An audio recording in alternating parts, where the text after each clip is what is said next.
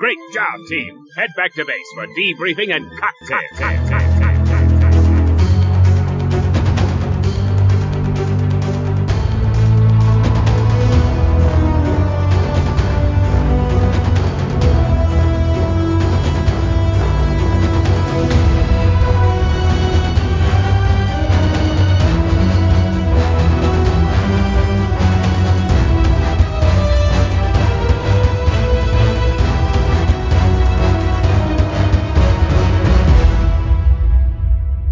Hello, ladies and gentlemen. I have a few questions. Are planes just cars with wings? Is a license to kill, if a license to kill is also a license not to kill, then is a license to drive also a license not to drive? Is brain damage that serious? Oh my God. I'm not sure, but me and my co-hosts are going to talk about that and some other things for an unreasonably long amount of time. So if you would please join us for a very special episode of Debriefing and Cocktails with my co-host Sergio Lugo. I'm gonna need you to think of one of those little speeches for every one of these fucking movies, and we're gonna reboot this entire podcast. All right, Oh, wait, I'll it get wasn't happening on all it. the time. No, we don't do those at all. Reed just pulled that shit out of his ass. I'm doing great, Reed. Excellent. And why this is a special edition, other than it being Spectre and it's special, is because we have somebody who I'm unapologetically happy. I can't work that in. I'm sorry. Oh, thank you. Jarius Great effort. is here. Listen, I was not prepared for that. That was so good. That was so good. Well, thank you. I appreciate it. It's one of the many reasons that Reed Walker has my undying love. Hey, all the This is homo. my guy. Trust me, that wears off. Yes, small doses, yada yada yada. So guys, well, as I said, we're here to talk about Spectre. This is the last in a long line of movies, and I'm so happy for the wrong reasons to be here. Yeah, Jarius, like you're kind of you've got the luck on your side here. You didn't have to watch all 23 of these other movies just to be on this show. So congrats to you. Thank you.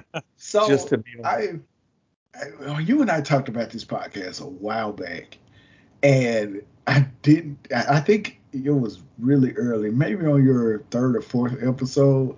And when you told me what the concept was behind this, I just remember thinking, shit, good luck with that. Like, I've watched several of them. My first James Bond was Brosnan. So I watched all of those. Boom. I've watched some of the Sean Connery ones. I didn't watch any of the Roger Moore ones. And I just, after the Sean Connery ones, I was like, he's a good Bond, but I'm not sure I'm a fan of this entire franchise. So for you guys to take on that mass undertaking, just kudos to you. How many of them did you have to rent on like Amazon? We didn't have to rent any of them. Yeah, Reed caught them on sale on Vudu, and we just have them on Vudu, and we watch them on the same account. Holy shit. It's cool. bought that collection. You know, just in case we want to watch them twice. Yeah. Them digis. Oh, man. Here's my problem. Like, I had never seen any of these damn things, right? So I was thinking, oh, this is going to be fun. Action movies, British people, cool. Reed had seen all of them and still said yes. Oh, so Reed is a super fan. I just thought this was like a random thing you guys embarked on together. I was a super fan. I wouldn't. I'm still a fan, but boy howdy would I not watch 2/3 of these ever again if I don't have to, outside of some weird nostalgic reasons. Yeah.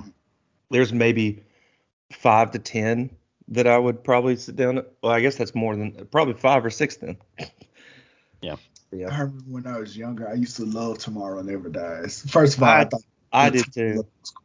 Yeah, I thought the title was always cool, and I just remember thinking that movie was so cool when I was young, and I haven't seen it since then, so I'm not sure how well it has aged. It But hasn't aged well. I remember that being my favorite one up until Skyfall. Well, Tomorrow Never Dies is fine, especially if you already have a love for Brosnan. You'd probably think it was fine. I would have. if we're talking about Spectre though, Yes. If we are. yeah, because that's why we're here, right? Mm-hmm.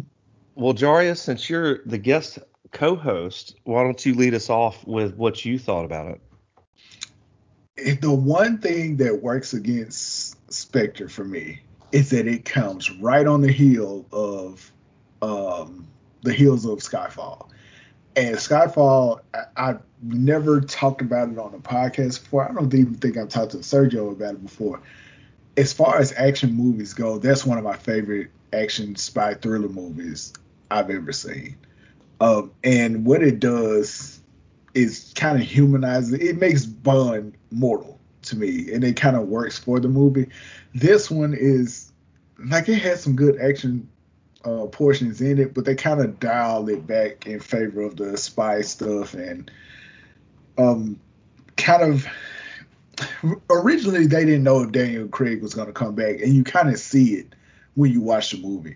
And to me, Daniel Craig kind of half-asses it throughout the movie. Like you can tell this dude is fucking tired of being James Bond, and you see it several times throughout.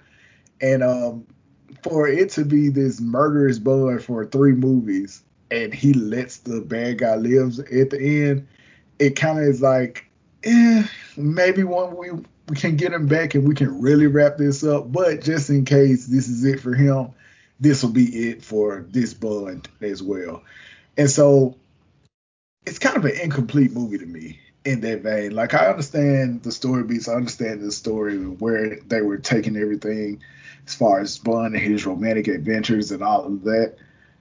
But it's not the finale that No Time Left to Die is going to be. And so just as a movie, I remember when I saw it way back when it came out, because I was there like opening night. I remember seeing it and being like, it was fine. It looks incomplete, and those feelings stayed with me when I watched it this time. It just feels like an incomplete movie. It feels like an intermission of sorts before you get to the actual end.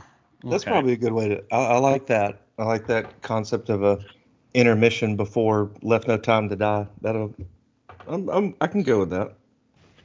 Okay. So I agree with a lot of what you just said. Like, yeah, Daniel Craig is not amazing in this one. He did kind of seem checked out. However, I do really dig the spy work in this one. Yeah, it does have some good spy. A lot of the action sequences kind of fall flat because they're kind of traditional. Like a car chase is a traditional action sequence. Mm-hmm. You know, and it can there's a ceiling as to how exciting a car chase can be. What I completely disagree with you on is this feeling like some sort of incomplete movie. I feel like this movie brings finality to Daniel Craig's Bond in a way that we haven't seen in any of the other like last movies that the actors were in. So like what was the one with there's no finality in A View to a Kill. No. There's no finality in Diamonds Are Forever. Or Never Say Never Again, depending on how you want to frame that. Yeah. Like License to Kill. What's the one that Brosnan Die did? Another Day. The ice heist or whatever. Yeah, that's it. Yeah, so like this one felt like the story had come to an end, and him not killing that dude at the end signified that. You know, I'm putting away this life, and I'm choosing to walk away from being a 00. And him not killing him is the symbolic move there. And had this been his last Bond movie, I feel like that's a beautiful way to wrap it up. And them tacking on this fifth movie now? Is it 5? Yeah, it's 5. Yeah, it Like, is. I feel like they might be fucking this up. Really? Yeah, because I really like Spectre. It has some dumb shit in it. Like it does have some hokey James Bond tropes or just Yeah, they James do. Bond isms that Skyfall does not have. You know what's funny about that? This Mm. wasn't even the anniversary movie. Skyfall was. And it seems like they took the anniversary movie approach with Spectre over Skyfall. Maybe it's because this is the introduction of Spectre in this universe. So I don't know what the deal is with that, but yeah, I do agree. There was a lot of stuff that I kind of would have expected in Skyfall, considering, like I said, that was the anniversary movie and Spectre wasn't, but they just put it all in Spectre for some reason. Well, again, if you have Daniel Craig on the books for one more movie and you want it to be the big, exciting climax where he finally fights Spectre or whatever version of Spectre they're talking about, like that's clearly your finale, right? Mm-hmm. Where do you go? Like, where do you go after Spectre? So they did the right move. I just don't. I feel like they left it open ended because, and if correct me if I'm wrong, is it Shawn Mendes? It's not Shawn Mendes. That's a singer, right? That's the singer, yeah. It's Sam Mendes. Sam Mendes. I remember Sam Mendes and Sony wanting him to come back. But Sam Mendes was kind of up in the air about it. Sony definitely wanted both of them to come back and do one more movie. Sam said something along the lines that he did have another movie in mind, and really it was just about begging Daniel Craig to come back. And I guess in that vein, as they're making the movie, even though he's saying he's out, they know everybody has a price. And they knew they were going to throw a boatload of money at him. And they're like, look, and this is just me speculating, but maybe the studio came in and told Sam, look, don't kill him. Figure out an open-ended ending just in case. But we're pretty much going to throw all the money at this guy to get him to come back just for one more movie. And by all the money, I mean like Robert Downey Jr. Iron Man money is what what Daniel Craig is getting paid. So and maybe it's because I had a little knowledge of what was going on behind the scenes that made me feel like that. Maybe I went in a little bit jaded because of that. Mm-hmm. But yeah, it always felt like another movie to me. And then sometime after this one came out, they announced it, and I'm like, okay, this is really it. And even the previews look like this is gonna be the big finale or whatever. So maybe that's why I feel that way. However, thinking back on the movie, I can understand your viewpoint on it as well. Yeah. Like Sam Mendes is not. He didn't do anything on this new movie. So. Oh wait, so he didn't come back at all on it? For No Time to Die? No, Yeah. he's not. Yeah, he's not part of it. This one I'm coming in. Out of all these movies, this is the one I choose to come in green on. Like I've stopped watching trailers, stopped reading about it, and everything. Yeah, the director on No Time to Die is going to be the same dude who did It. Oh wait, he did both of the It's. He did It. That sounds funny. He did it, man. So you're talking about 2017 It, right? Yeah. It Chapter 1, yeah. It Chapter 1, yeah. So did he do 1 and 2? Nope. Oh God. Okay. It was the last movie he did. Oh my God, because if he did Chapter 2, I'm like, we got a 50-50 chance here. Okay. Now I'm even more excited because I like that guy.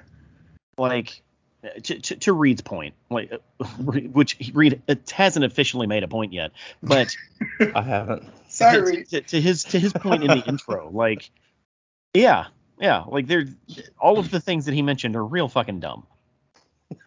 But I feel like all of the dumb things in Spectre are not movie breaking dumb. You know, they're like almost throwbacks to a dumber time in James Bond's history. Because a lot of that stuff you could actually, I could see a lot of that shit happening in a Roger Moore movie. Just saying. Go ahead, Reed. Let me make a case for how you're wrong about it being dumb. because probably the number one dumb to me in this movie really is probably the brain damage thing. When they have that scene and it's supposed to be really tense, it's in this really sterile. It's in this really actually like the setting of that room where he drills into his head and all. It's actually kind of an unsettling room to me. Like the lighting of it, the aesthetic around. It's kind of like, oh shit, like this is some shit. If we thought that, naked tied to a chair getting his balls whacked scene was terrible, I'm a little differently concerned in this scene now. And he drills into his skull 2 different times, commenting on how it makes him forget people. This is his whole plan, how it messes with your balance and your ability to do motor functions, what have you, whatever he actually says. And then within that scene, he has the mental capacity to set his explosive watch, make a plan for her to throw it and it explode, and then go outside and basically just be a dude in an FPS just taking out the NPCs with minimal effort. And That then is a shoot good explanation. and shoots something perfectly and explodes the whole thing. I mean, what the fuck was the last scene about then? Why do we even care now? That scene is meaningless. Why'd you even put it in the damn movie? Okay. All right. Here we go. You put it in the movie because you need tension. And if you listen to Christoph Waltz's character, what's his name, Blofeld, when he says, when he explains to him what this will do to him, most of it is like, you're going to forget what people look like, Mm-hmm. and That's of course, fine, sure. and the thing about brain surgery and brain damage is everyone's brain is different, and when you drill into it, different things happen. He says, like Blofeld says, if I do this right, these are going to be the outcomes. That doesn't mean this is guaranteed. I don't like you. Which that just gives him an out. It's like, oh well, he didn't hit the right spot. Luckily for Bond, all it does is reinforce Bond's feelings for this blonde chick we just met, and who's like, in love with him 2 days later, mind you. Yeah. Like, what it's supposed to do is tell Bond he needs out of this because this situation would have made him not remember the woman he loves. Another woman that's a whole other thing too. Another woman he loves. Yeah, I'm not saying it's perfect. I know. But And if we're talking stupid film guy shit, that's exactly what that scene is supposed to do. It's supposed to teach Bond that he needs out. And I do, and I'm kind of with you on a lot of what you said. It's just still is so bothersome to me when there's no real true result out of the circumstances. I get they leaving out fine, but additionally, then I'll just move on to another point. When Batista makes his second appearance on the train to kill Bond. I'm sorry.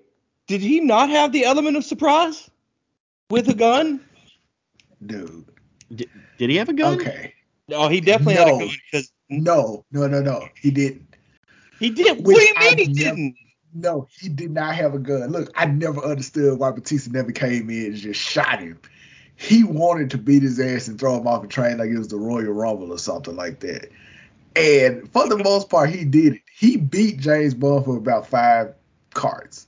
Well, And just did Batista have the gun? no, No. I think the chick had the gun.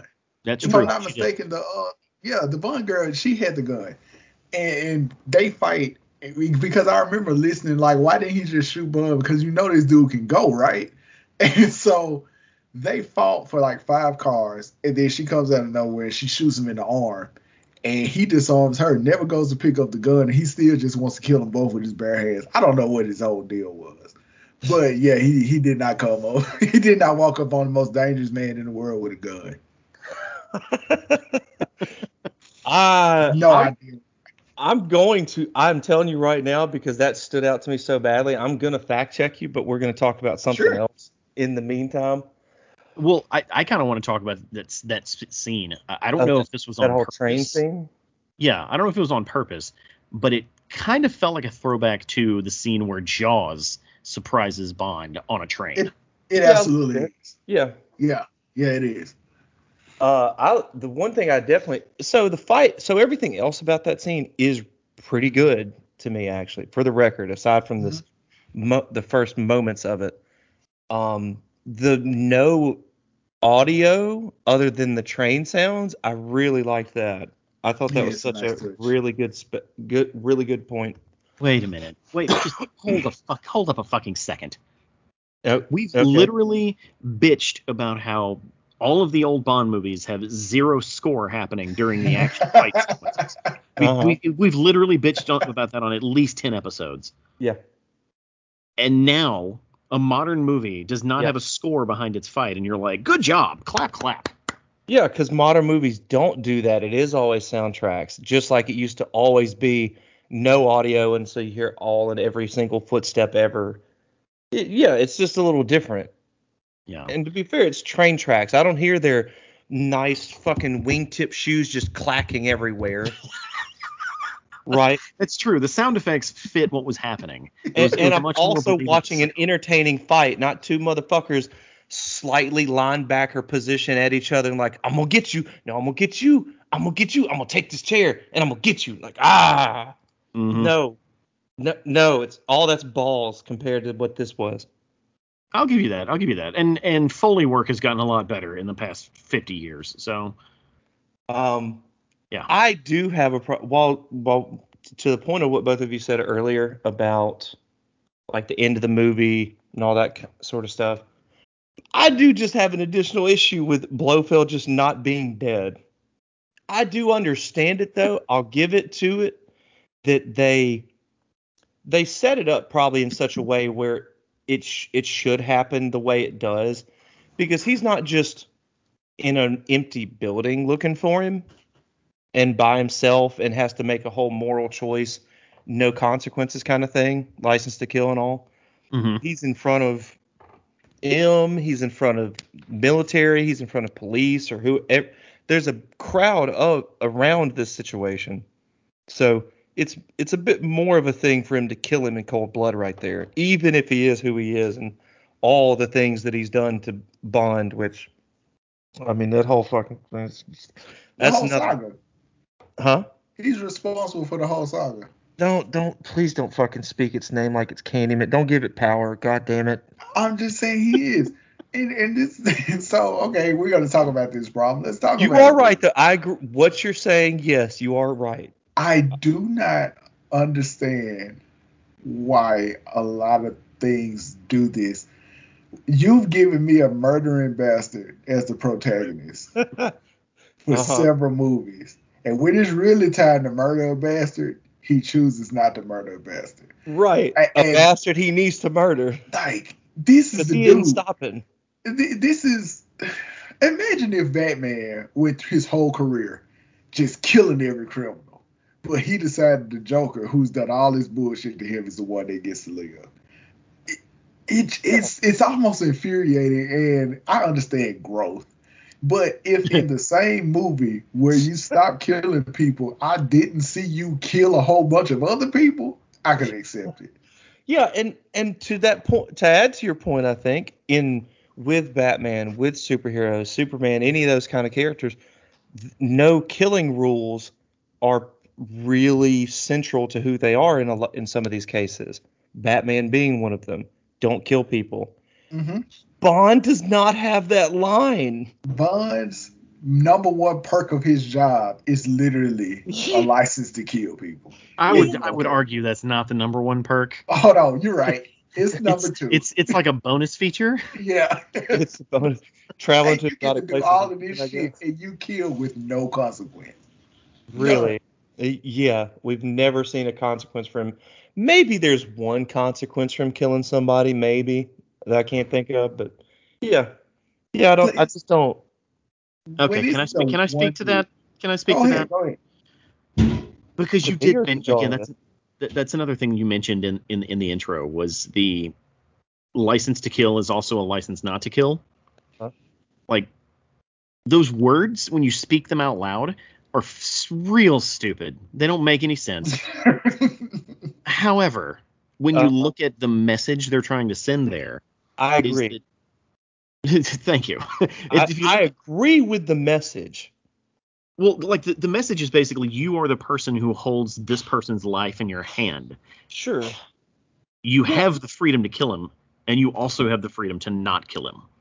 Right. And that's the reason for the double O's and all that. And completely, I love that sentiment, actually. I think that's a very good sentiment delivered with a very bad piece of dialogue, or a reasonably bad piece of dialogue by fucking Voldemort. It just wasn't. That's funny. It just wasn't. Wait, they fucked me up.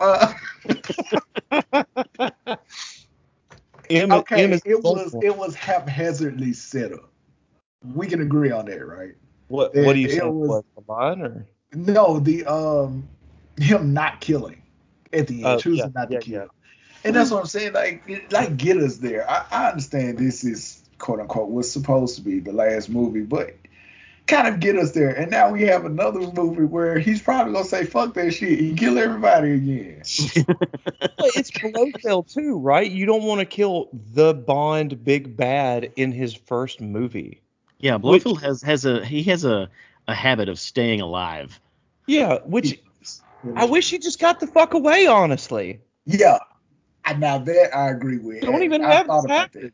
I think he should have rolled off on a helicopter. Yeah.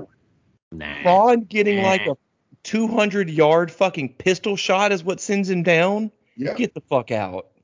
Look. Stop. They were shooting for finality. They were shooting for character growth. Shooting, huh? Sorry. Like they did all this on purpose, and I feel like their reasoning is justified. I may have to agree with the it's a little sloppy, but it is. I agree with the sentiment and where they wanted to take the characters in this story. This is the only Bond movie like series that has any kind of continuity, like and some of it they made up though. And they went out of their fucking way to be like, remember this guy from 3 movies ago? We're gonna Xerox of his face and put it on the wall just in case you forgot. Like, bro, for real. They were really obnoxious with the callbacks, which is fine. You know, Marvel does that shit. It's like, hey, remember in Incredible Hulk? Like, oh my god, the way they did it in WandaVision was ridiculous. But go ahead. Yeah, like they're telling a very specific story in this movie, and they stick to their guns, no pun intended. And I really, really fucking like this movie. I'll give you that for a lot of this movie too, for the record. I don't think it's terribly bad at all. Yeah, me neither. It was I enjoyed watching it. It really is just these little peripheral things that drag it down just enough to be annoying. And the stepbrother thing, I'm sorry, I'm not going to agree with that. I'm just not going to. It's not the dumbest thing. I don't think they've done it well. I don't think they've left enough breadcrumbs. There's whatever the answer is, but it is fuck that shit. That's dumb. I feel like yes, that's the way to put it. Go ahead, Jordan. I feel like Vin Diesel watched this movie and he said, that's what John Cena is gonna do. He's gonna be my half brother. That's a fair point. Yeah, Bond. Yeah. Because I mean, essentially, the Fast and Furious movies are spy movies, and they were just like, you know what? I really like that. I really like that. Call John Cena right now. Tell him he's my brother. And John Cena doesn't give a fuck. He works for WWE. He works for Vince McMahon full time. Whatever. So John Cena was like, you realize we don't look alike, right? No, John Cena did not give a fuck. I guarantee you. Maybe they do like the face. I don't know. We both have big muscles. Hindsight being 2020, it should have been The Rock who was his half brother. Oh my that would have been funny. That would have been funny for a lot more reasons. Yes, exactly. Considering their history. But back, making it about James Bond again. Mm-hmm. It's almost as though, and I can't remember his name, the villain from Skyfall.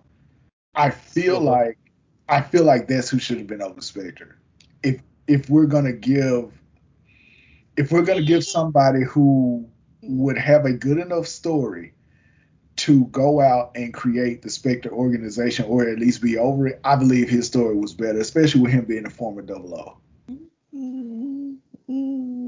If you're gonna do it, but a half brother, and I think the reason he ends up being a half brother is because the story of him being a former Double O was already taken in the movie before.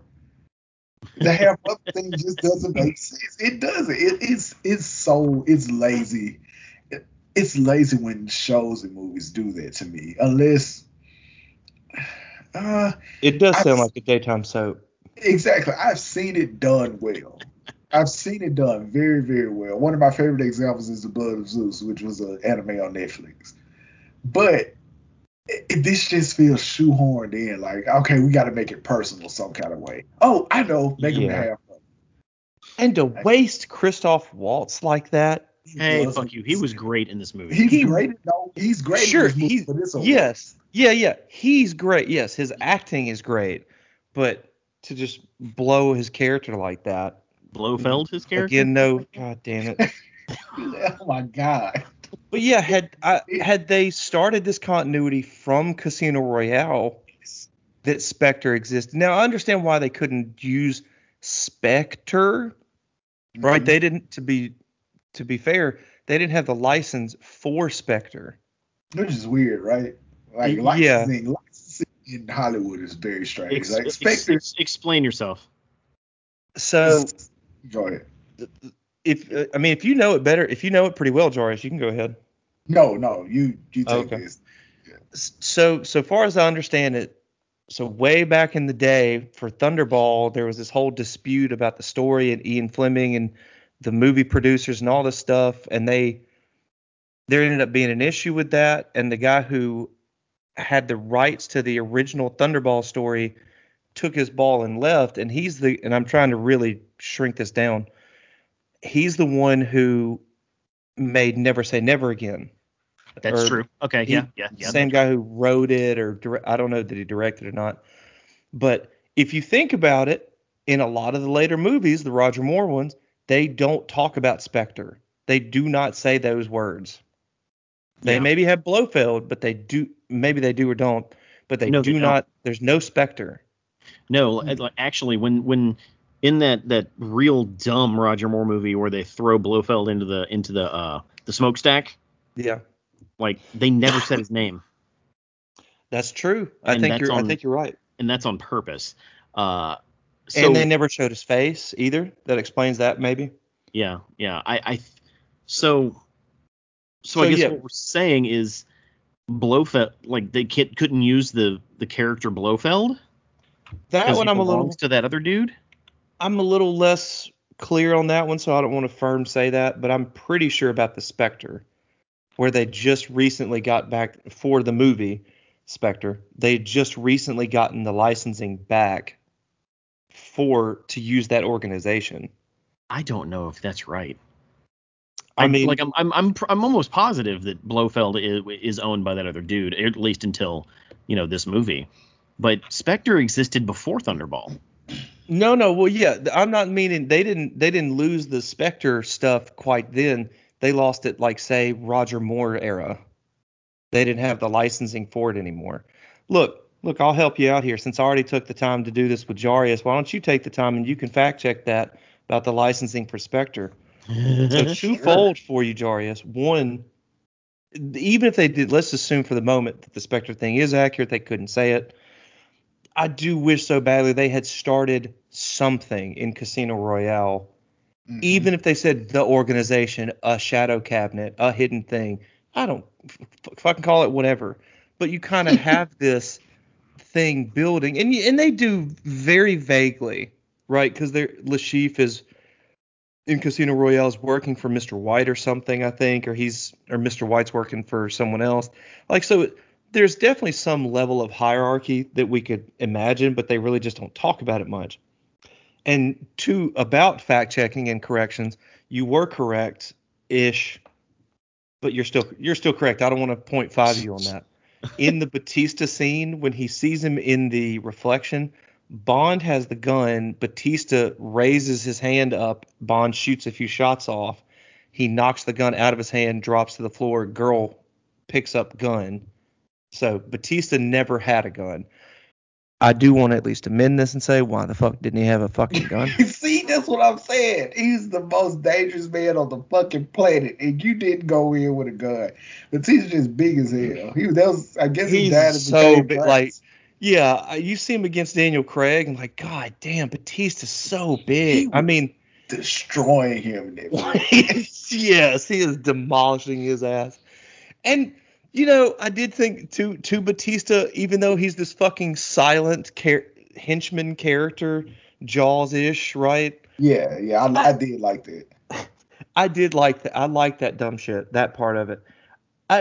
I'm so conflicted though in his introduction scene at that big meeting where the guy says, I would need to replace the Pale King, and Batista says he wants to do it. And like, okay, what are your qualifications? And he just fucking the mountains that dude to death. Right? And then sits down in the chair. I'm not saying that's not intimidating and all this crazy shit and it's badass, blah, blah, blah, blah, blah. I mean, who couldn't do that with finger blades? But you just murdered a guy. How does that qualify you to do what he was doing?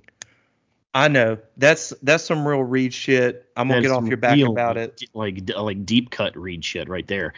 Because you let him do it, or he'll poke your goddamn eyes out. Reed, come on. I'm pretty sure. You know what? They let Bond get that close to Blofeld in that meeting scene without ever murdering the shit out of him. So I guess they'd maybe let Batista get that close. I don't know. Well, what I can say is I'm not a Batista fan. He's a horrible actor, and I hate that he keeps getting all these roles. But he was really good in this movie because he shut the fuck up. You say all these roles, like, is there really a fatigue on you for him? Because he's just in Guardians in this that I'd assume you've seen. No, he was also in Stuber. He was also in that movie on Netflix, the War of the Undead or whatever. Like, he keeps getting more and more roles. Oh yeah, that's right. You hate Batista. He's about to die in Guardians of the Galaxy 3 though, so he'll be okay. Good. Till he pops back up in Suicide Squad 2 like I predicted. Oh no. Like, did you happen to find the facts to check them? Okay, yes, so actually. this is a messy ass shit, and maybe Sergio will do a better job breaking it down than I will. But I can't believe it was this much decades long controversy over 5 letters. Yeah, and a character. Like what the fuck? Oh yeah. And it was over petty shit even to a point where another movie got sucked in that had nothing to do with James Bond at all. Yeah. So in short, this dude helped Ian Fleming write the movie, write the book Thunderball. Okay. But it wasn't published. Mm-hmm. They then used parts of Thunderball to write the script for the movie Thunderball. Right. This dude was like, "Hey, fucker, I helped do that." And Ian Fleming was like, let's go to court. They go to court. Ian Fleming gets all sick and shit and is like dying. And he's like, fine, we'll settle out of court. And settle out of court. We'll settle out of court. And when they did so, like, that dude got the rights to make Thunderball. And this is the other person. This is not Eon Productions and all that. This isn't Fleming. This isn't Eon. This isn't any of that stuff. All right. And he just kind of sat on those rights for like 9 years. And he ended up making, what was it? Never Say Never Again. Mm-hmm. Which is just Thunderball, apparently. Yeah. Somehow talked Sean Connery back into that shit. Into playing the same character in a movie he's already played that character in. Yeah, like half of it, but yeah. Yeah, that's like calling up Harrison Ford and being like, "Hey, bro, we need you to be Han Solo in Star Wars. We're gonna call it Wars of Stars, but it's still the same fucking movie." Yeah. And he's like, well, actually, what's funny is that did happen because The Force Awakens is the same movie that A New Hope is. But funny you should bring that up. In all of this shit, the name Spectre and the name Blofeld both kind of fell into this limbo of we don't know who the fuck owns it. and we're not going to reopen that wound if we don't have to. Mm-hmm. And so Blofeld and Spectre were never mentioned or uttered after Thunderball until now. And what's Wait. funny about that? Wait. He was in. Go ahead, Jarvis. I'm sorry. Go ahead. I just imagine somebody at Sony is like, why the fuck can't we use Spectre again? And then another person's like, I don't fucking know. And then they got on the phone and started making calls. And then they were like, do you own the rights to this? And they were like, yeah, but we don't know what the fuck it is. And then the person at Sony was like, you want some money for it? And then they were like, how much you got? And Sony was like, $50,000. And they were like, cool. And then they went on to make like almost $1 billion with this movie, and that guy is pissed off. That's how I'm pretty sure that guy is dead. So no, they got it from some LLC or something. That's how they finally secured Sergio's the referring right. to the original Thunderball Oh, writer. the rich guy. Nobody cares about that guy. Oh, I'm sorry. Okay, it may not have been Thunderball may not have been the last one, the Spectre, but basically everything after the lawsuit was settled. Because I think it was Diamonds Are Forever the last time we saw Blofeld, right? Because that was the whole disguises thing, right? The look-alike motherfuckers, yeah. Yeah. Yeah. But yeah, see, I'm not crazy. So what I heard was correct. That's so fucking weird. It is. It's very strange. Let's see what else with this movie. That story I just told, by the way, is how I felt about Godzilla and the monsters, the bunch of monsters that they couldn't use. I think it happened that way. Like, they were like, why can't we use King Ghidorah? And then somebody was like, some guy in Japan has the rights, but we can't get in contact with him. And then it just went from there. That happens in video games all the time. Like, hell yeah. Like EA will buy an entire company and just kind of merge all of their old properties, and then 10 years later they get a phone call and they're like, oh, we own Road Rash? Oh shit, we do. So I like seeing some of the returning support cast, like Q, Moneypenny, M, of course. Mm-hmm. I don't, okay, fine, whatever. I don't care if you read as me about this. I'm just not as big a fan. So Moneypenny helping Bond makes sense. Mm-hmm. Right? When he asks her for help, I get it. They're cool. He and Q aren't that cool. I mean, they're cool, right? They're work people. They work together people. Mm-hmm. But Bond asks Q for 48 hours to do this stuff on instinct, on an intuition. And Q's just like, sure, I'll risk my entire career on you. I'm not saying he doesn't have some merit for it, because he's been through at least the Silva thing with Bond. So, Bond gets shit done. But I don't know if he really earned his relationship very well. Enough for him to do that. I think he loves Q because Q allows him to blow shit up. Okay, look, Bond on any end of it is perfectly fine, for whether he likes Q or not, or he's using Q to get what he needs because it's more important to him, whatever. It's not about Bond, it's about Q. Or at least you think Q should have said, fuck that shit, I'm gone. Yeah, bro, I got 2 cats and a mortgage. Fuck you. 2 cats and a mortgage. Who's going to take care of the cats? Get that shit tattooed on my chest. No, at least deliberate. I think it's more like Q is smart enough to know something is not right, and I think it's more of like a friend of a friend thing. Q was cool with M, the old M, the dead M. Yeah. Yeah. Okay. So like. Yeah. Okay. Yeah. She trusted you, I'll trust you. Okay. Exactly. That's a fair point. I wish the movie had made that point instead of you, but it's fair. Yeah. I do want to say. I shouldn't have to read. Okay, dude. The opening scene of this movie, though, like pre-title sequence, I really liked it. 2/3 of it. Let me rephrase that. Oh, it's time to talk about the title sequence. Yeah. No. Not yet. Yeah. We'll get there. We'll get there. Calm down. Calm down. Lower the seat. Just the opening scene before the title sequence. Oh, yeah. About 2/3 of that I really enjoyed. Like the Day of the Dead stuff? Yeah, the Day of the Dead stuff. The area looked beautiful. The scenery, the costumes, the cinematography. Like when he goes off on Oh, the that balcony. cinematography is fantastic. I love it. Yeah, when he goes off on that balcony and just starts walking along, they do that long shot from him Mhm. going from that balcony to the just fucking like 3 buildings over Hmm. to kill a guy. Like, and then the explosion or the explosion happens, the building falls, he lands on the couch. Dumb, but fuck it, it's cute. Just all and him chasing that guy down. All of that's so good. It's so well shot and well done. It doesn't like crazy lose me, but it does lose a little something like once the whole helicopter shit starts happening. I'm like, okay, I guess. All right. You guys were doing so good. This was such a solid opener, and then you guys did this dumbass helicopter thing.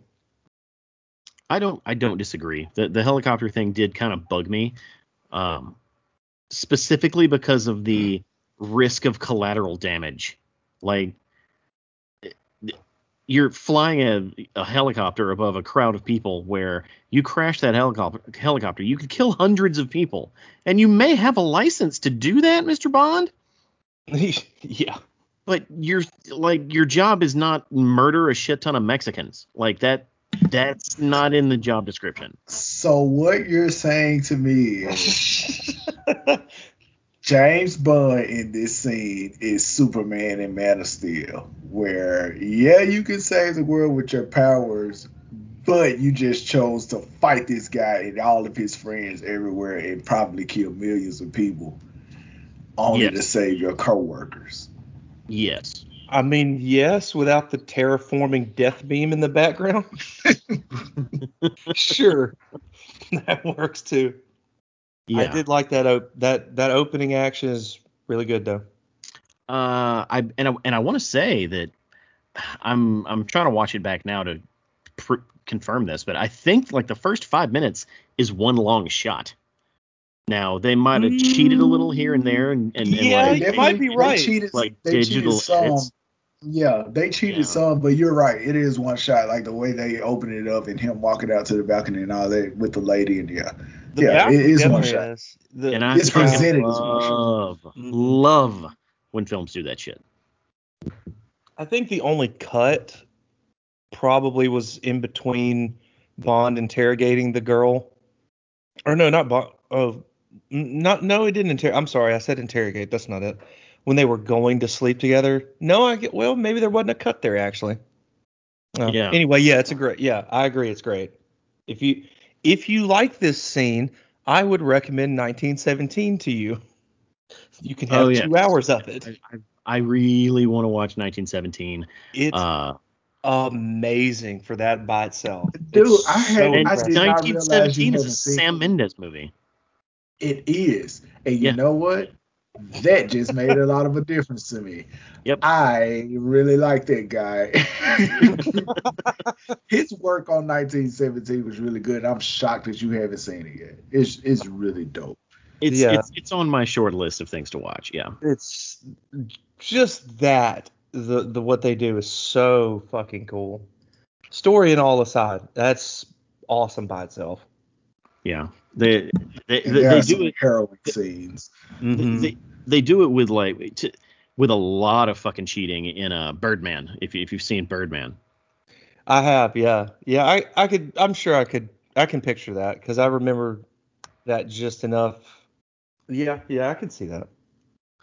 It's interesting enough that if you watch like the little background, we'll get back on topic in just a moment. In 1917, this doesn't spoil anything. A character's running across a field of soldiers, so he's by himself running across while other soldiers are crossing the field, and he trips a time or two against other people, trips on other people running, and Yeah. they, given what they're doing in the movie, that's all unintentional, and they just run with it. But it That's of cool. course works because it plays into what's happening. Yeah. So I got a question for you guys. Hmm. Have you guys ever seen a movie or the TV show The Americans? It used to come on FX. I have not. I have not. It's about two Russian spies who pose as a nuclear American family, in order to get intel in Washington D.C. Very good show, very well done show. Is this a better Black Widow?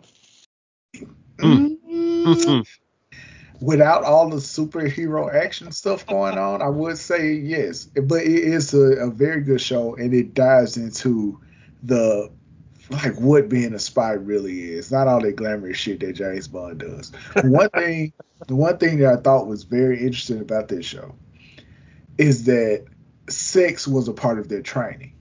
Sex was used to get information. And whether you were a man or a woman, that's just what it is you do.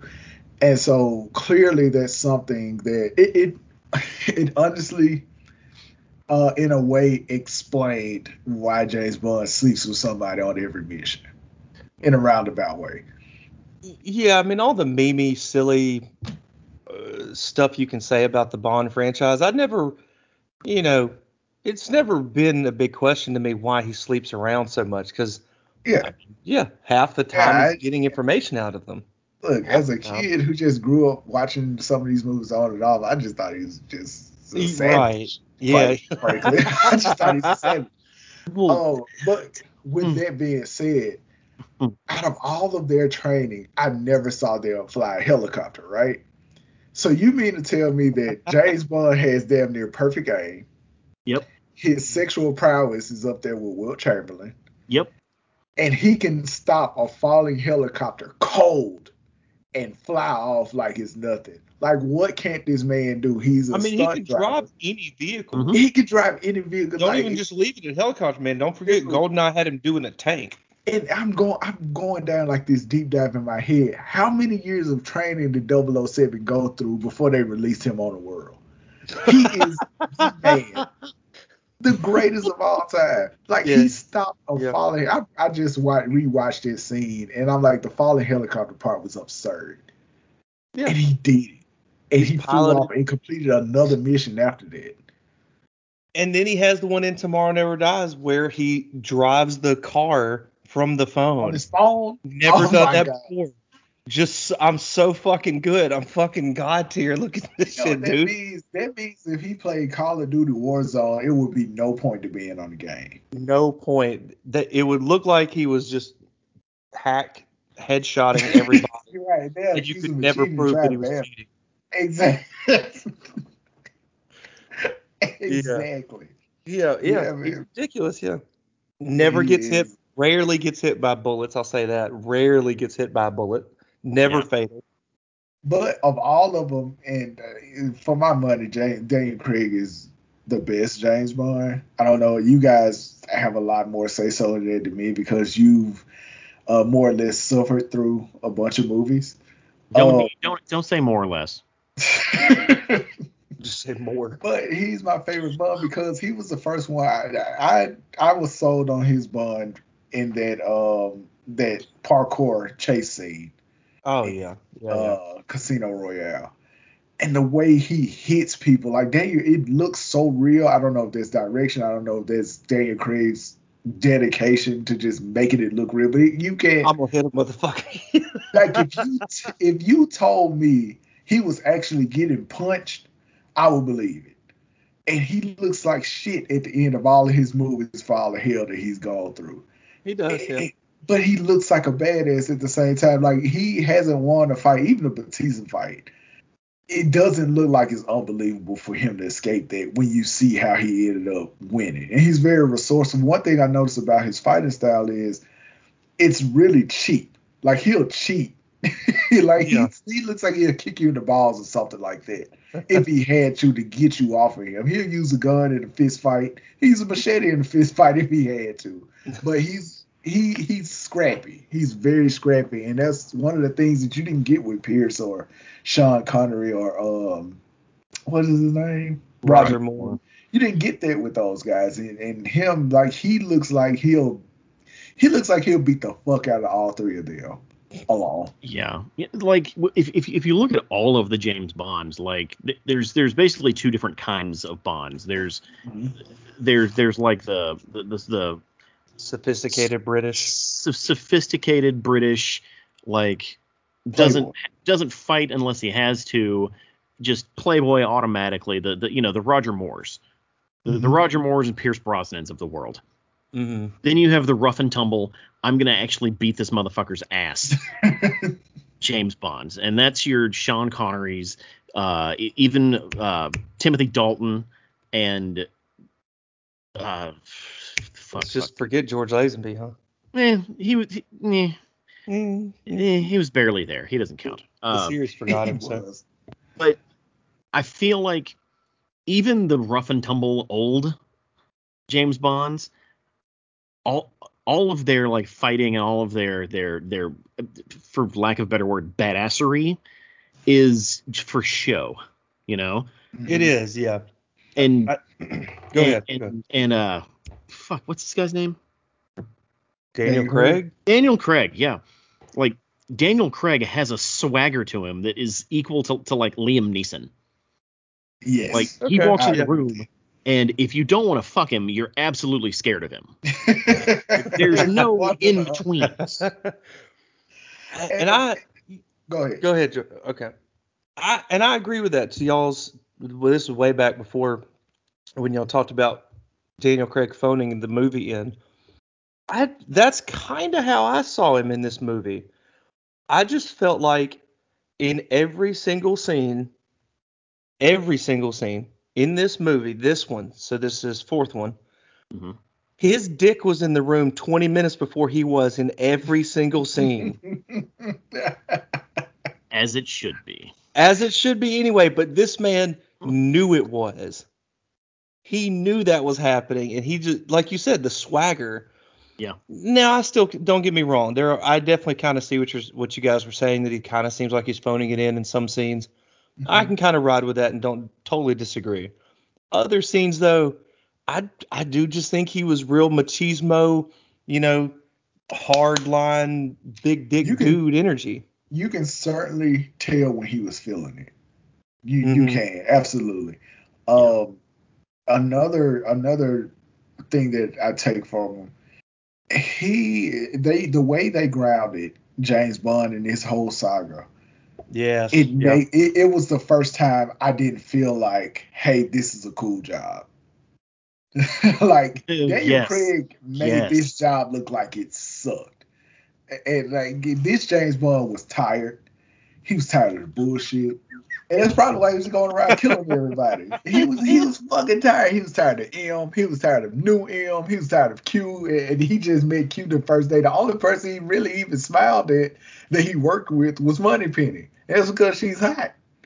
But it looks like he did not feel like coming to work. Hell, he swallowed a scorpion on vacation, for God's sake. This man did not want to go back to MI6. To y'all's point about him, to your point, I think, Jarvis, about him looking haggard after most of the fights, that makes me think of John Wick, and I really appreciate. I appreciate that too. Yeah, I really do appreciate that a lot too. I don't mind him being haggard at the end of it. It feels really good. It feels like he really went through something, even if he wins all the time or whatever. At least he still looks like he got his ass beat. It wasn't just a cakewalk. And maybe one of you or both of you can explain, is it maybe just a circumstance at the time where, or maybe they just didn't want to do it back then, like action scenes from Casino Royale to now, is it just the directors or people chose to do it this way this time now? Because could they not have fought like that back in the 60s, 70s?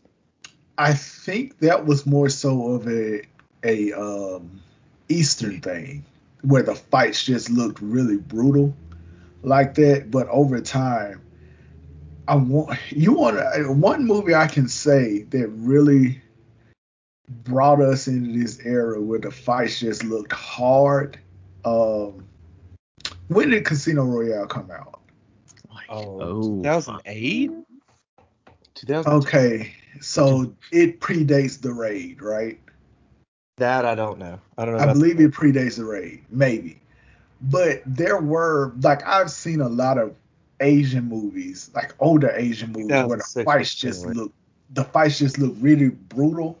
One movie or two movies I can think of off the top of my head that looked brutal, that looked real, and according to people who worked on them, the star of the film was asking to actually be hit, and that was Big Boss and Enter the Dragon with Bruce Lee. And that's why I kind of point to the Eastern side of things. It was my understanding in those movies they actually hit each other, like seriously, because they wanted to make the shots look good. And over time, movies just kind of got down with it, and now we're in an era going back to Casino Royale and Through the Raid and now John Wick, Equalizer, those movies where I don't know if they're hitting each other. I doubt they're hitting each other considering the stars involved. But the way it looks so visceral. The combat looks so visceral now, and it makes for better movies in that way. Yeah. And I'm really glad that that's something that we see, because if you look back at The Matrix, no, they were not hitting each other for real, and they didn't look like they were hitting each other for real. The special effects kind of took care of everything with The Matrix, and that kind of goes back to what we talked about before we got on. I'm ready to see how Resurrection handles fighting scenes, like action scenes now, because things have changed. And so, I really think, I don't think it's that the directors weren't capable. I don't think they wanted to, because movies were just different back then. But now we're in an era where we want to make it look real, and we have been for the last 20 years or so. Okay. I'm gonna kind of disagree. Okay. I don't think it was possible, because like that style of editing and fight sequencing hadn't been invented yet. Choreography and all. Yeah, like the fight choreography of all of Daniel Craig's films are very much informed by the Bourne movies. That is who I was missing. And I was trying to pull another movie. The Bourne movies did kind of, kind of start that up where your spies are like getting into some hardcore fights. You watch Die Another Day. I agree with that. You watch Die Another Day, and then you watch the first Bourne movie, and you're like, damn, Die Another Day is bullshit. Good, man. Yeah, exactly. The first Bourne movie looked amazing with those fights. So and they came out the same year, funny enough, by the way. Die Another Day, Bourne Identity. Really? Mm-hmm. Oh, same year. Good shot. Really bad for Pierce Brosnan. Yeah, this guy's a pussy. So fight sequencing has evolved so far that now if a movie doesn't look like John Wick, we're like, that movie's bullshit. Yeah, it's garbage. And what? I'm hearing like some TV shows are taking it all. In a TV show, of course, I know Sergio's going to roll his eyes, but of course the first season of Daredevil really leaned in it with their fights. But it even crossed over to TV where the fights are like, God damn. Yeah. That's why Iron Fist failed so miserably, because those fights looked horrible. That was an element as to why Iron Fist. All right, guys. Well, is there any other final thoughts you guys want to put toward this, or one last complaint? Well, no. We're going to that. That'll be a little. I've got one more bitch session, just real quick. Go for it. I've got one more too. So, the height of stupid in this movie was the sex scene with what's her name, Monica Bellucci. Is that the guy he kills in the beginning's chick? She is so yes. Yeah. Okay. Like, I completely understand her falling for his, piercing blue eyes and wanting to fuck him in that moment. Sure, whatever. But to show us that he is literally getting the information he needs while undressing her might be the cheesiest thing that has been in a Bond movie in like 30 years. It made it look like a 30 years? 30. At least 30. Possibly more. Are you sure not just what was it? You sure? You know what? I'm 19 years at least. Probably the cheesiest thing that James Bond has ever done. Oh no! I'm gonna stop you. I'm gonna full stop you right there. We can fight about that later, not right now. Yeah, I'm just okay. Fine. Just take all of that with as much hyperbole as you need to. I will. It's fucking dumb. Oh my god! Like, why couldn't they just do it like they're gonna do? And then, like every other sequence, more believably, he's chatting with her post-coitus in bed. Mm-hmm. and he gets what he needs. Why does it have to be in the throes of passion? Come on, man. It's just a different scene. It's instead of the, here's the JBD, he has to, it's going to just happen in this very macho way. Like, you're going to tell me through this process. It's fucking lame. I don't know how many steps off of rape is that? There was consent. There was consent throughout that whole scene, bro. All right, then. Well, I take Don't take us that Think. dark. Sorry. Holy shit. Look, this is the second time I've seen her simp like this over some bullshit with her husband or whatever like that. She did it in The Matrix Reloaded, and he had every. Oh, is that the same woman? Yes, that is her. Yeah. And she wow, she looks phenomenal. Oh my God, yes. Look. Wow, she doesn't look like she's we a can day do a older. reality breached episode about her if you want to. We can do that shit. What is in her fucking water? Holy crap! Also, I don't know. I want to drink though. I would say Italian blood, right? And I don't know if you guys have ever seen Brotherhood of the Wolf. She's good in that as well. The Matrix is like a crazy ass. It's kind of a thriller movie. I'm not gonna give away anything about it, but it involves Native Americans and like this creature. It is really good. But she's hiding there. And she simped in The Matrix Reloaded, and she simped again here. My issue is it wasn't even in a sexual position where you would think that he would just be able to get information. Like, it was basic shit that he was doing, and she was just giving up everything. He's kind of got a point. Maybe it's more her fault than his. Maybe she was easy. Exactly. I told you she's simping. That's what I meant. She simping. I think we need to talk about what simping means. One of us doesn't have it quite right, but I know what you mean.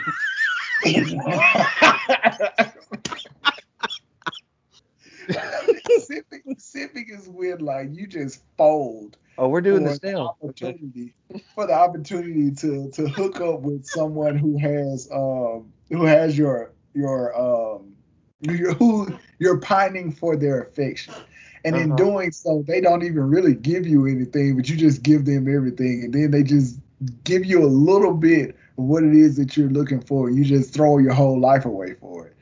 And there have been many examples of simping throughout history, mainly involving men. But in this particular situation, we're talking about how she is simping for some bond. She's Marge simping? Yeah, she big simping. Stop it. In internet slang, simping is a behavior where a person, usually male, is excessively deferential. I cannot read this stupid word. Deferential. Thank you. Thank you, Amber. Deferential engages in flattery or does way too much for a person they like, sometimes with the ulterior motive of engaging in sexual intercourse, and often with this behavior mediated by the internet. Simping has been described as an, quote, openly thirsty version of standing, end quote. You know what, man? In a lot of cases, that sounds like marriage, doesn't it? Oh, God damn it. Oh, my God. Openly thirsty version of standing. Oh, shit. I'm done. My last critique was at the C character, which I don't even really fully understand where they got that letter from him for. I didn't quite catch that. But, god damn, you have fucking Voldemort as M. And this guy looks more evil from the scene he enters. Like, damn. I know, and he's already Moriarty from Sherlock and everything. But they just did not try to hide him from being on the wrong side. That poor guy. No, I don't think there was. They weren't trying to bury the lead with that guy. No, I don't think. Right. I think that's my point. They weren't trying to do anything. They might as well have had a neon sign on his fucking head. Yeah, he was a means to an end, man. That's it. Right, that's fine. That's all. Of course, it's fine that he's a bad guy. I would just expect the movie to give us a little less. Make it so overt. Right. Make him like, hey guys, look, we got to get rid of the double O's, but you know what? This is a really good thing. You know, we're going to be able to get closer, have more family picnics, but we are going to fire all of you. You know what's funny, man? It's always hilarious when you can tell who the villain is just by casting. It's always funny. Yeah. I remember watching Coco, and we were listening to the voices. And when my wife found out who Benjamin Bratt was voicing, she was like, "He's definitely an evil motherfucker." And I was like, "What?" And then, goddamn, when the plot twist came, I said, "Huh, son of a bitch, he was, he was the bad guy." What was his That name? is What's the always actor's name? Benjamin Bratt. I'm not familiar with him. I'll have to look Yes, him you up. are. Yes, you are. I mean, yeah, I remember the character Steven from Tyler. Coco. I just can't picture who he Yeah. is. He was in. Yeah. He played the Alderaan guy from Star Wars. Wow, can you be a little more vague? The- Wrong guy from Star Wars. Wasn't he the guy? Wasn't he the guy who adopted Leia? No. Yeah. No? Yeah. I'm question marking that, by the way. He was not Bail Organa, I don't think. I think he was. I think he was. Shut up, Jarius.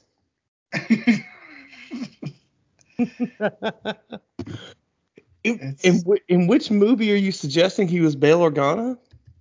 Nope, that's a different Latin guy. Let's move on. Oh, wow. Oh shit! Oh shit! Not all Latin guys look alike. Look. I should know my people better. I'm sorry. Yuck. Catwoman. It's, Also in Demolition Man. I mean, I didn't see that one though. He was in Doctor Strange. Oh yeah, he was. He was the dude who was paralyzed. What, the basketball guy? Yeah, and he told What? he was him. Yeah, okay, maybe. I mean, at least you didn't say the Alderaan shit, because at least this sounds debatably right. The, the Alderaan thing I knew was wrong. Who the What fuck is the Alderaan guy? I can't remember that actor's name, but he's been the same actor for the prequels, I believe. Yeah. It's the same dude. But yeah, I'm not as familiar with this Benjamin guy.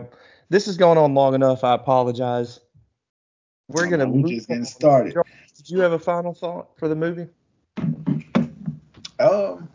Yeah, overall, I actually remembered, or after viewing this movie again, I'm more fond of it than I was after the first time I watched it. I still kind of, as I said before, kind of had that element of incompleteness to me. And yeah, they do a lot of dumb shit. However, I wouldn't have been angry if that was the last Daniel Craig James Bond movie that I got. I would have been. I just would have accepted that Skyfall was the true ending and Spectre was more of an epilogue, and I would have just moved on with my life. But for what it's worth, Spectre it's a pretty decent spy flick, and it has some really good parts. It has some good action sequences. The way it's shot and the cinematography is excellent, as we stated before. But yeah, it's fine. It's fine. Okay. Fucking Jimmy Schmitz. Jimmy Schmitz. That's the Alderaan actor, I Mhm. feel bad. Bail Organa. Yep. I agree to this shit. God damn. Is Jimmy Smith Hispanic? Yes. Latin? He's, He is? his mama was Puerto Rican. So about that title sequence though, yo. So I guess here's why I take over, because I'm the music guy. I wanted to introduce an element to this, since this is going to be second to last, but maybe you don't want to do this right now, kind of Okay. thing, since you are the post guy. What do you think about playing a little bit of that song? Nope, not gonna happen. Oh, okay. Like I would have had this conversation with you at the beginning of all this, and we could play the song in every one of these episodes, but next to last, fuck no, not happening. Wow, you make it sound like I want you to play the whole 3 minutes and upload it to YouTube or some shit. I'm just saying, play the chorus. Damn. But go ahead, music guy. So, as our buddy Jordan told us last episode, the song in this film I don't even know the name of the song, but it did win an Oscar for Best Song. At The writing's on the Oscars. wall. I would like to kind of know why it did. Because it's a pretty good song. It is a good song. I'm not going to say that at all. It is a good song. It's a very good song, actually. I would go that far. Yeah. I mean, maybe I should ask what other songs came out in that same year that it beat. Like, it's a good song. It's a great song. I will definitely listen to it again on its own. But I don't know if it should have gotten what's the award for it? Best song from a movie. Yeah. Okay.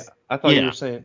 So it didn't get like whatever best song of the year, whatever award that is, or some shit. No. Specifically, no. It's an Oscar, so it's a movie award.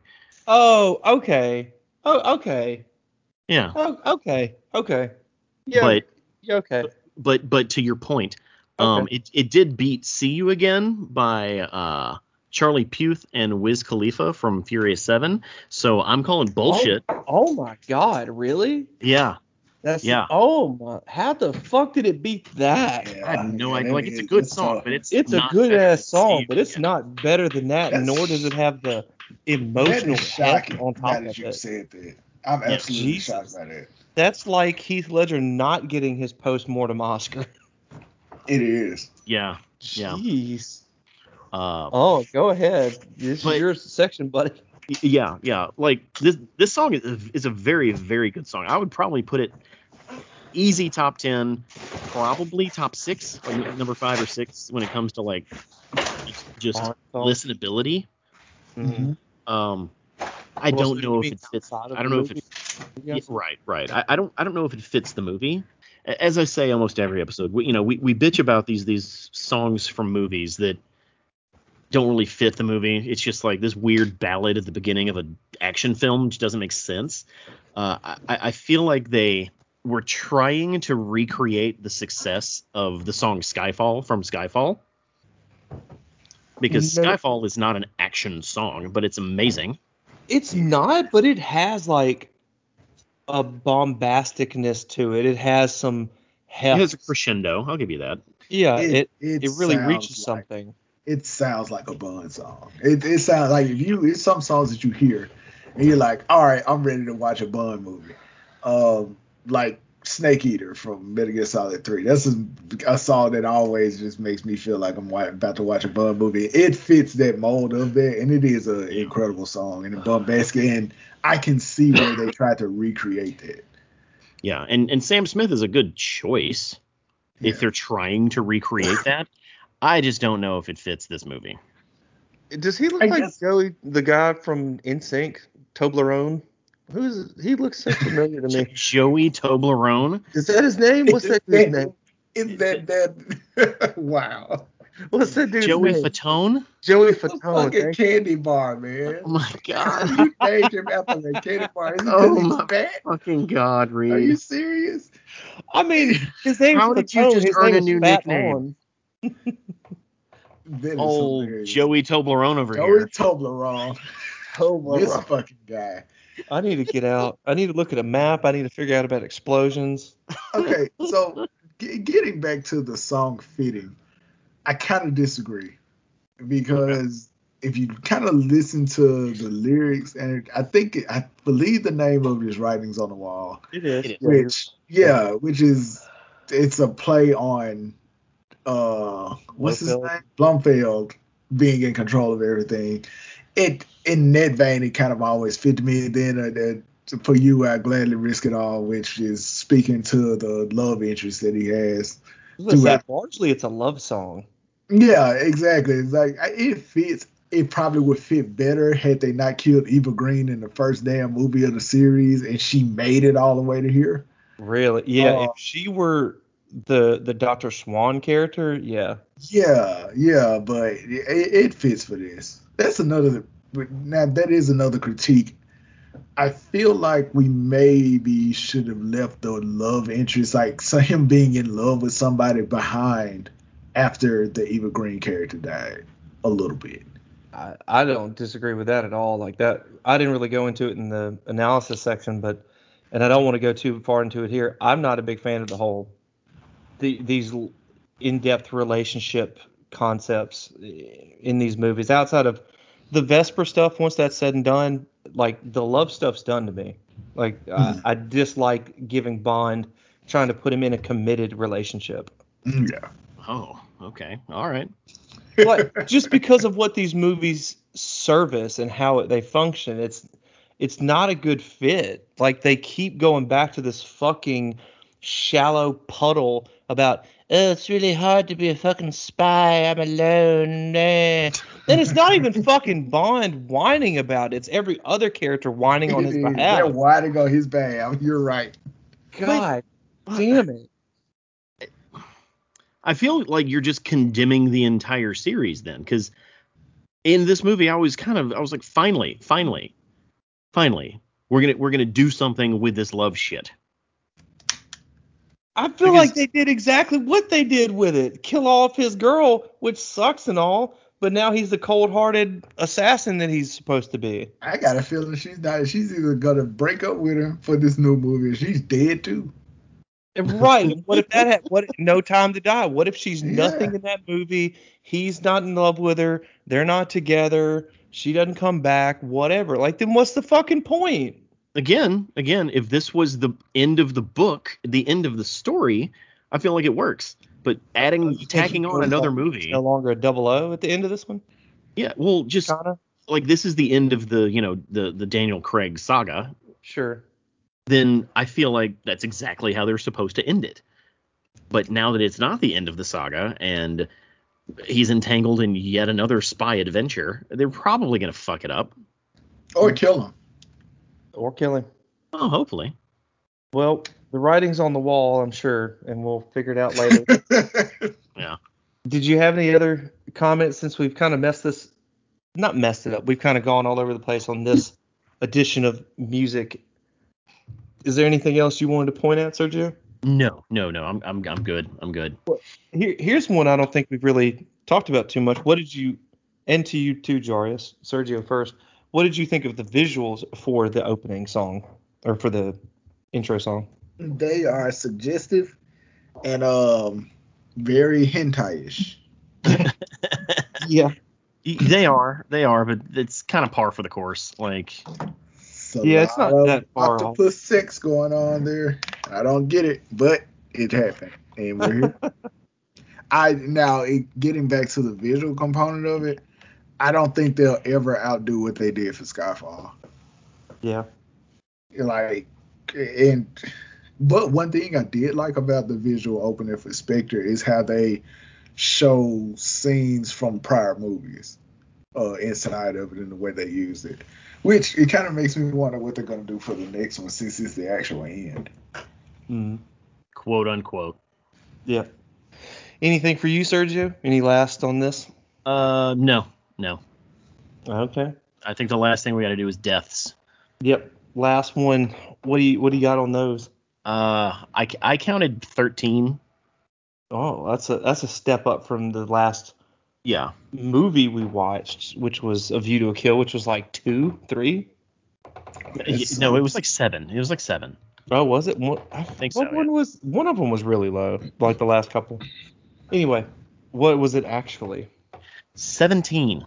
Oh, you're so close. Mm-hmm. I'm sure it's always those guys off on the side. They're like, technically they're in the shot because their arm's in the shot and their head. So but they die. So people definitely glad at the helicopter. It's like, oh, this explosion killed 6 people. You only counted 3. Yeah, you can count everybody in the room. Let's see. All right. Well, one thing I'll tack on to this, since the kills are kind of tropes, the one trope I'll talk about was kind of the sort of Q scene, the Q's workshop scene. I kind of like the revisit of that, a toned down version of all the other movies. I was glad that they brought that back. Which that's kind of how the last two, and I mean all 4 of these movies, different amounts, have really just been about bringing Bond back up to what we know, right? Like M in the male M in Skyfall in that office with the leather buttoned door. I don't know what that design is at all. I can't think of how to even really describe it. But they just keep slowly bringing back these Bond elements that we know. So I'll be interested to see what they do in No Time to Die, if they do anything at all in that one. All right, on to rankings then. Jarius, do you want to just be our an assisted voice, or do you want to actually have a vote in this? So here's, I don't even know if Jarius knows what we do here. Okay. Go ahead. We're building a list and basically ranking all of the Bond movies. Uh-huh. Every time we watch one, we place that movie somewhere on the list. Okay. We have a 23 movie list of what's the best to the worst James Bond movies. Number one is right. I've shared it in chat with you, Jarius. Yeah. Check out Skype. You'll see what our list currently is. We have to figure out where Spectre goes on that list. Oh. Yeah. So I'm gonna go ahead and read the list. Go for it. From number 23 to number 21. Wait, so you're only reading 2 or 3? From number 23 to number 1. I think you said 21. I said 20. No, Reed. Let Let me just read them. God damn it. Oh, it's okay. I'm sorry. Go ahead. For Your Eyes Only. From Russia with Love. Dr. No. The Spy Who Loved Me. Moonraker. On Her Majesty's Secret Service. Quantum of Solace. Thunderball. Die Another Day. Diamonds Are Forever. The World Is Not Enough. A View to a Kill. Live and Let Die. The Living Daylights. Octopussy. Tomorrow Never Dies. License to Kill. Goldfinger. Casino Royale. You Only Live Twice. Goldeneye. The Man with the Golden Gun. And Skyfall. Skyfall being number 1, the best Bond movie. Of the ones that I've seen, Mm. I would rank Spectre maybe right above Tomorrow Never Dies. From what I remember from Tomorrow Never Dies against Spectre. And again, I don't know how well Tomorrow Never Dies has aged. However, I remember recognizing problems in the film when I was younger, which can't be good. Yeah. So yeah, I would put I'm surprised Tomorrow Never Dies is that high, to be honest. I would put it right there. Right there, that number 8 spot. You shouldn't be surprised, because basically what that says is how bad the rest of them are. Yeah, so you have kind of a mental image how to look at this, Jarius, from Skyfall being 10 and For Your Eyes Only being -10. Diamonds Are Forever is 0. So look at it that way to kind of frame it, or 5 to -5, whatever you want to do. That's pretty funny. Yeah. So what this list suggests to me is that only 5 of the movies are worth a damn. And they are Skyfall, The Man with the Golden Gun, GoldenEye, You Only Live Twice, and Casino Royale. Which says a lot about Daniel Craig, because he has 2 movies in here. Yeah, and you know what? You wouldn't be wrong. Like, there's only a handful of really good movies. I'm gonna go ahead and put my balls on the table here. And say Spectre goes very high on this list. Honestly, am I gonna have to fight you? It's without a doubt better than Casino Royale. Oh, okay. Whoa. Yes, and without a doubt better than You Only Live Twice. I'm not going to get it above GoldenEye, so I'm going to stop there. GoldenEye is a really good movie.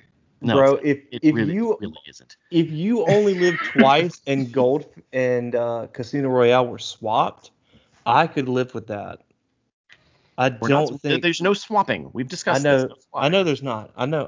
I'm creating a parallel universe, an alternate universe where we made a different choice. So that universe now exists, and I can live and sleep at night better, knowing that universe was created. I'm saying Spectre's number 4. It's definitely better than You Only Live Twice. Like the fact that You Only Live Twice has criminally, and I just noticed this now, bumped Goldfinger down like it to number 6 makes me want to go back in time and make you fucking choke on it. Look, you let me do that. I did, and I don't know what I was doing with my life at the time. You were I don't simping me. I fuck I was not openly thirsting you. I really don't know how I let you get that above Casino Royale. I didn't even think about that either. Casino Royale is boring. Oh my god. No, it is not. So much of that movie, I was like, get to the goddamn point. Oh. It's still better than You Only Live Twice, though. I'm Nah, not yeah, even going to we're argue not- whether it's boring or Twice. not. No swapping. I know, fine. We're fine, litigating fine. Spectre today. Okay. What do you think about that, Jarius? Spectre was gotta number watch 4. it. And this Roger Moore, You Only Live Twice is a Roger Moore one, right? Sean Connery. Oh, that's Sean Connery. Why are you even here? Why did we invite you? Because you've seen Spectre? I'm baffled at Casino Royale being positioned as not being all that great. That has thrown me off completely because that is a. It's throwing me off now too. I don't know how I didn't recognize it before and how I let it get this way. I accept. Right, you're asking me why am I here? Why are you here? You allowed. Because this list says I've seen all 23 of these movies, motherfucker. You ain't gonna fucking seniority, and you ain't get out of here. Don't you got to go to bed or something? You got a job or some shit. Responsible ass. All right. I'm just gonna say this, Reed. Like, you shouldn't be leaning on Jarius for your decision at all, because no, not at all. he doesn't come into this having recently watched all these trash fucking films. Well, like half of these I can just disregard, and so his opinion could have the majority of the other half. So okay, so that's like, where I'm coming from about it. where's your floor? Where's my floor? Where's your floor? Reed Walker, where's your floor? Oh, For Spectre. lowest it could be. All right, so I'm starting 6 feet under and working my way up. So calm down. It's definitely better than Diamonds Are Forever. Definitely better than that. Oh, you're It's starting 14, way down there. right. Okay. I said 6 feet. Okay. All right. Keep going. It's better than Octopussy. Octopussy, apparently, is how it's Mhm. pronounced, as it's hyphenated. It's better than License to Kill. Yep. I would probably put it above Goldfinger. Mhm. Goldfinger, the majesty that movie has for the rest of the series, it's great and all. It really probably set the bar for a lot of the Bond stuff, but it doesn't anymore. It hasn't since arguably GoldenEye, if not Living Daylights. Right, so Mhm. it could definitely be above that. I really kind of enjoyed Casino Royale, but I can see, yeah. Fucking god damn it. I knew this was going to be a tough one. I knew it. I swear to God, if You Only Live Twice was swapped, It'll be I easy. I think it'd be so easy. I would say put it right. You can have that bitch at number 5, easy. You could probably have it. God damn it though. That Step Brother shit, man. Oh no! Wait a minute. So is your struggle that if you put it at number 4, where Sergio has, you knock Casino Royale out of the top 5? Is that where the struggle is? No, I don't want to. You only fuck up twice. I don't want to do that. I don't want to have a repeat. Because the whole misuse or misrepresentation or poor implementation, whatever you want to call it, of the Blofeld character being in the universe, whatever, all that, like the stepbrother thing is not good At all. at all. Like I really have to consider that the rest of the story is just him going from point to point to point to point to point. It feels like. So I have to really think about what's going on in it. I have to really think about like are those things like what makes it good? Okay, you tell me, sorry, what makes this gooder to you? Like, Gooder. what's makes this holding? gooder? What are the pillars for this movie to you? This to put movie, it that high. This movie actually does something interesting with James Bond as a character, and brings a closure that nothing on this list even comes close to. Other It, than it, it, Skyfall. it, But you're not trying to put it above Skyfall, so.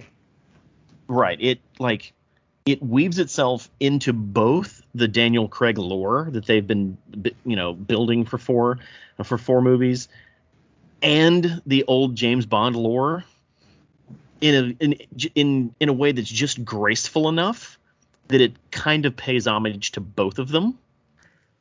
I'll kind of give you the latter of those two. The former I'd give you less because I don't know, man.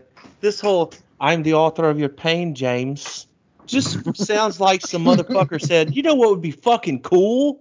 Two things. Blofeld's a stepbrother, and Blofeld's been behind it all. Another Agatha twist. Agatha all along. Like, I'm not even speaking to that part. Yes, the stepbrother thing I is know. unfortunate. It's unfortunate, but Yeah, gloss on that. But I like mean it the more about Mr. White stuff, like when I paused it and said, "Who is that guy?" and went back to the archives to remember who that character was in what movie, I was like, "Oh shit!" So that guy disappeared, and now we're dealing with him. Okay. Yeah, he was at the end of Casino Royale too, and Yeah. yeah. No, Yeah, and so, that's like, cool. That's yeah, cool. that's the kind of shit that I didn't know I wanted out of a Bond movie. And I'll give you that. I think the Mr. White stuff being in this movie is good. I think the continuity stuff is good. It's good enough. It's fine in these movies. I just don't like that once they got the licensing back for the shit, Spectre and Blofeld were behind it all. Just out of nowhere. This was never their fucking plan. How did we not see this coming though? Like, Well, we see they definitely talk about an organization in yeah. the other movies. For sure, they do. But it's not set up well that Blofeld's his brother, that Blofeld's behind everything. It just feels tacked on. No, you can't keep hiding behind the stepbrother thing. No, I'm not. I was about to come back and change that a little bit. So I'm not pointing as hard. I won't mention that again. So not as much about the stepbrother thing. It feels tacked on that he's behind everything. This just feels like they said, what's a cool plot point for this movie that we've kind of set up. And they did kind of set it up. That's where this movie feels like it's pulling from the old stuff. I mean, it's pulling from the old stuff, obviously, though, right? I mean, yeah. It's like, oh, Blofeld, he was Spectre. Oh shit, he's Spectre here. I mean, the first scene of Casino Royale is them pulling from the old stuff. He's not even a 00, so I don't know if I can give too much merit to. Oh, look, they put in more old stuff. Now that I think about it, like this, all is supposed to be tied to. Sorry, go ahead. Like, when you pitch a Bond movie to me in the year 2018 or 2020 or whatever, mm-hmm. and me as a fan, they ask me, that's arguable. Me as a moviegoer, mm-hmm. What am I going to ask for? I'm going to ask for like homages to the original material, mm-hmm. with a modern story that actually feels like it has connectivity and weight. And while parts of it are sloppy, I feel like they hit all of those bullet points. Yeah, I mean, I can kind of give you that. It's exactly what I needed out of this stupid fucking franchise. That's right, dog. Personally speaking, if this was Sergio's list, it'd be number 2 behind Skyfall, without a doubt. Oh no. Well. Let me talk to you about Casino Royale for a second, though. Okay. Mm-hmm. You know the first 15 minutes of that movie? Uh-huh. That's just pretty good. Yeah, like the That parkour scene, dude. Parkour's cool, Of course. but they did parkour Cool. on. It was cool, but they did parkour on The Office. Like, Stop it. Wow, that's what we're doing now. That's what we're doing now. Apparently, we can just pull shit from the office. You know what? I'm gonna try and pull from Rick and Morty and see if I can do this or not. You know Okay. why I want to push back against Spectre a little bit is because I want to get back to serialized adventures. None of this canonical crap. The Citadel runs on it. This isn't the fucking Citadel. So fuck Spectre.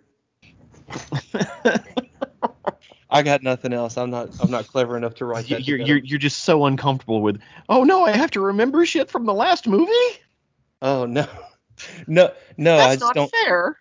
Oh, no, because Skyfall is fucking great. Skyfall did it really well. This is just a bad canonical episode. All right. We have to put it on this list somewhere, Reed. Give me a place. You have yet to actually give me a place. 24. Nope. 7. After Goldfinger? It would be at 7. Yeah, that would be This below man said Goldfinger. 24. That Yeah, shit oh, is funny. I see what you mean by after. Yes, it would be under Goldfinger. Okay, so while I clearly know that Casino Royale is a point of contention here. Do you want Nope. my honest ceiling? Would that help you? Well, hear me out first. Okay, sorry. Go ahead. Knowing that Casino Royale is the point of contention, probably, and I've already hoodwinked you twice into getting The Man with the Golden Gun, and you only live twice in the top 5. You definitely hoodwinked me somehow, and you only did it twice. The Man with the Golden Gun, I was there with you. All right. The Man with the Golden Gun is pretty good. It's still probably at number 2. No, watch your mouth. Watch your mouth. The Man with the Golden Gun is really where it is. And I'll be fair to you, GoldenEye as well. Both of those movies are where they are because they were like the 7th movie we watched. And we're not adjusting this list for inflation. They are the best that actor has to offer. When you frame it that way, This list sounds like a hot ass mess. I can agree with that, but I don't think that's how this list is reflected. No. To a normal person, that's not how they look at this list. To my point. Anyway, go ahead.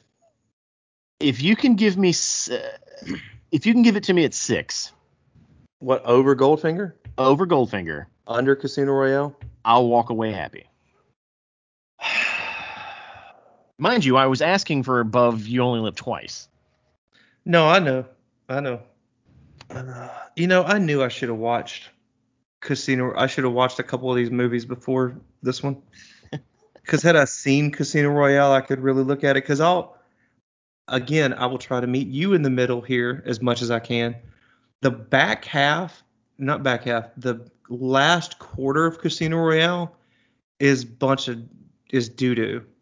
Yes, it's bad poker. No, I don't even. Fuck that. I'm not even talking about that. I'm talking about after Bond gives them the passcode and it's revealed that Vesper is a bad betrayed him or did whatever. I appreciate the intentions, all these things that it leads to later, but like that last little 20 odd minutes of the movie is just I don't really care. I hate that turns into what it does almost. Not hate. Hate's the wrong word. The only part of that scene that's any good, any of that stuff is any good after he's recovered from his torture scene is when he's in the water trying to get her out of the cage that she's in. Yeah. That's a really good scene. That's a super good scene when he's trying to reach for her. But I need you to vividly remember how much you bitched about the scene where he just gets his balls smashed over and over and over. Did I really bitch about that? You bitched about that scene. You did. You're like, that's not a James Bond movie thing. They don't do that shit in James Bond shit. And I was like, okay. No. I can kind of get with you on that. I can believe that I would say that. That's what you did. The other stuff I would say now though, and I don't know why I didn't say it then. It's a pretty good torture scene in some way. Like Oh, okay. This is a flip flopper, eh? Old flippity flopper. They call me Slap Happy. But So are we doing this? What are we doing? fuck. You haven't proposed anything outside of what I just asked. I mean, I said 7. And then I said 6. Oh, okay. I'm sorry. Since you, okay. You offered to give me your ceiling. So unless your ceiling is also 7, we have a deal. We have a deal. How badly do you want it over You Only Live Twice? Where's your ceiling? I know your ceiling I told you is it's above 2. My ceiling is 2. Well, you're not getting 2. I know Okay. that. All right. What's your ceiling fan then?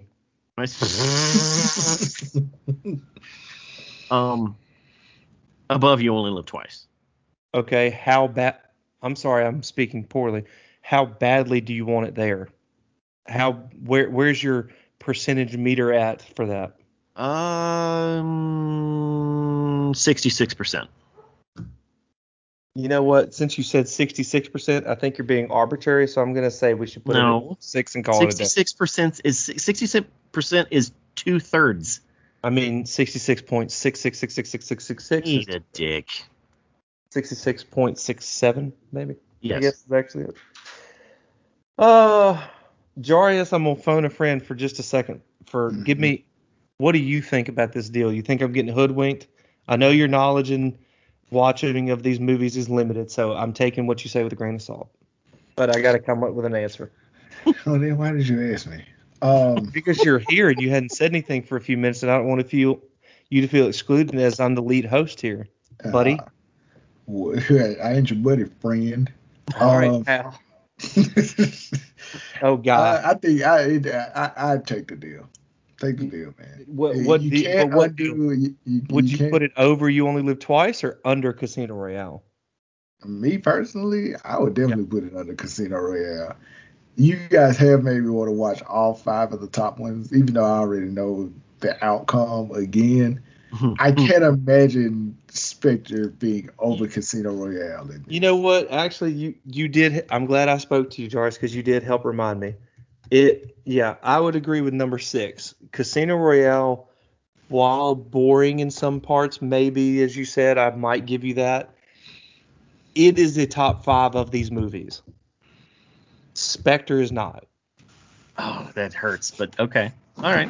I do not agree that Spectre is top 5. Okay.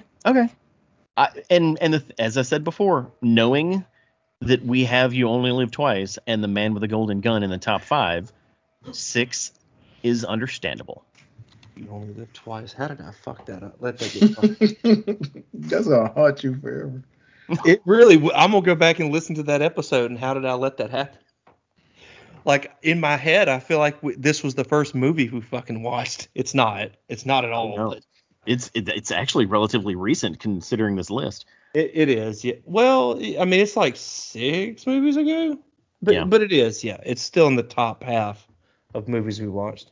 So this is locked in. Locked in. Spectre is number 6. All right. Thank you, sir. Thank you, and thank you, audience members, for your patience for this wild ass deliberation process. This is my favorite part. My favorite part is the deliberation at the end.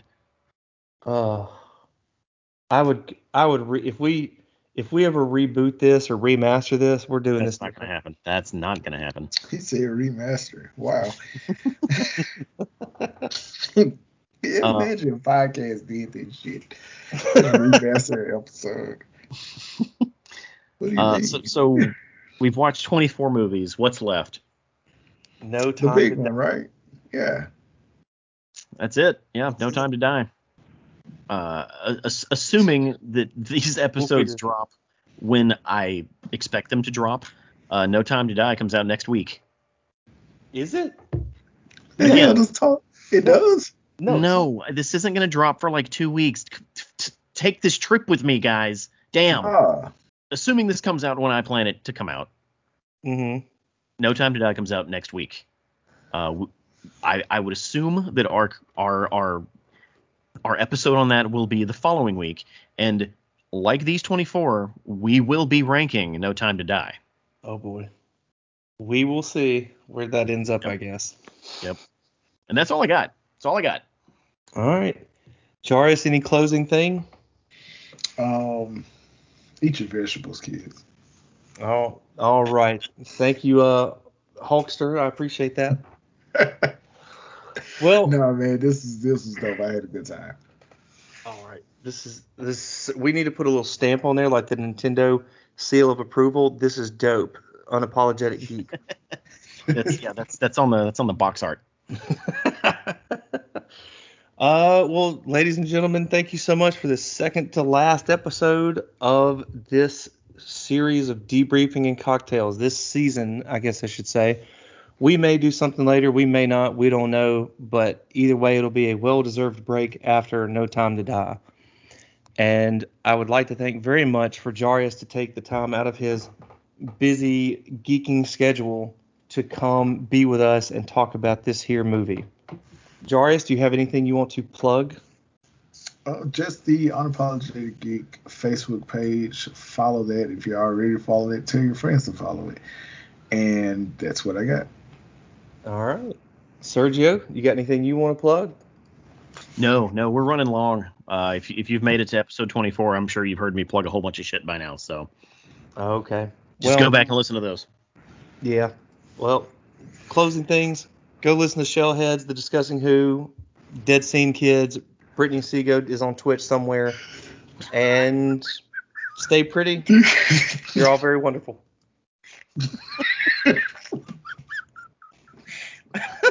Bye. Debriefing and cocktail.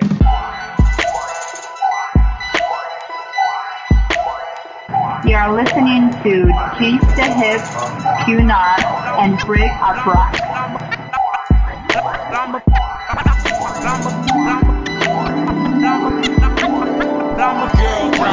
Full debriefing, and hopefully will I.